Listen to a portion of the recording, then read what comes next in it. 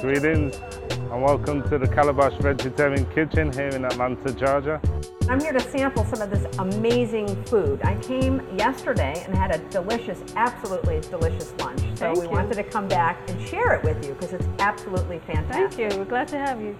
So this is what you do is very traditional Jamaican cuisine, but it's completely vegan. That's the one difference. But we keep all the flavorings the same, and we use a lot of the seasonings that are authentic. So what are we going to have today? What am I going to sample today? Okay, we're going to do the rice and peas.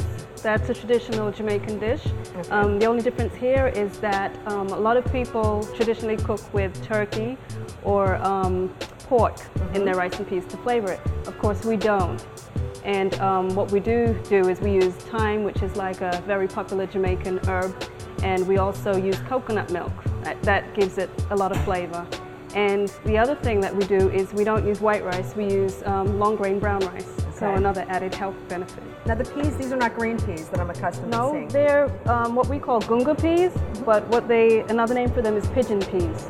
Okay, that I've heard of. Okay. So we soak them overnight and then we cook them out in the coconut milk and we add the rice. Okay. And we use long grain brown rice instead of white rice. That's another difference. The next dish we have is the callaloo rundown. And callaloo is a very popular Jamaican vegetable. It's very much like the spinach, but slight different flavor. But it's very delicious and very high in iron, of course. Now what are those, the white things that are, what is that? Okay, that's cornmeal dumpling. Not unlike your chicken and dumplings, it's made with flour and cornmeal. And this is green banana, which is an unripe green banana that we eat in the Caribbean as a vegetable. We boil it. Oh, interesting. So we cook it all down together. And the little branch there, that's thyme. the thyme. That's a fresh thyme. Okay. And the rundown, the name came from coconut. So they would use a fresh coconut back in the day, and they'll cook it out until it runs down to the oil. It boils out and reduces to the oil. That's how you get the rundown. That's the name. And then the last, this is the most colorful, I think. Yes. This is the curry chunks and butter beans.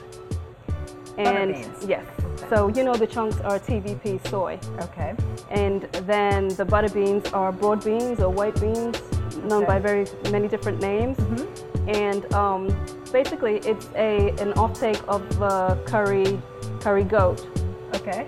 So you know, the goat. Right, without the goat. Sans the goat. So it's cooked down in mild curry, and we love to use coconut milk in our curries in the islands. Yeah. Oh, it looks absolutely delicious. I can't wait to try it. Well, bon appetit. Oh, thank you.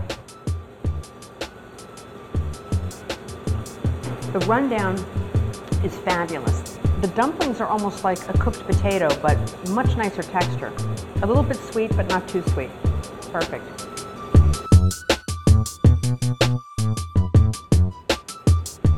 That was absolutely delicious.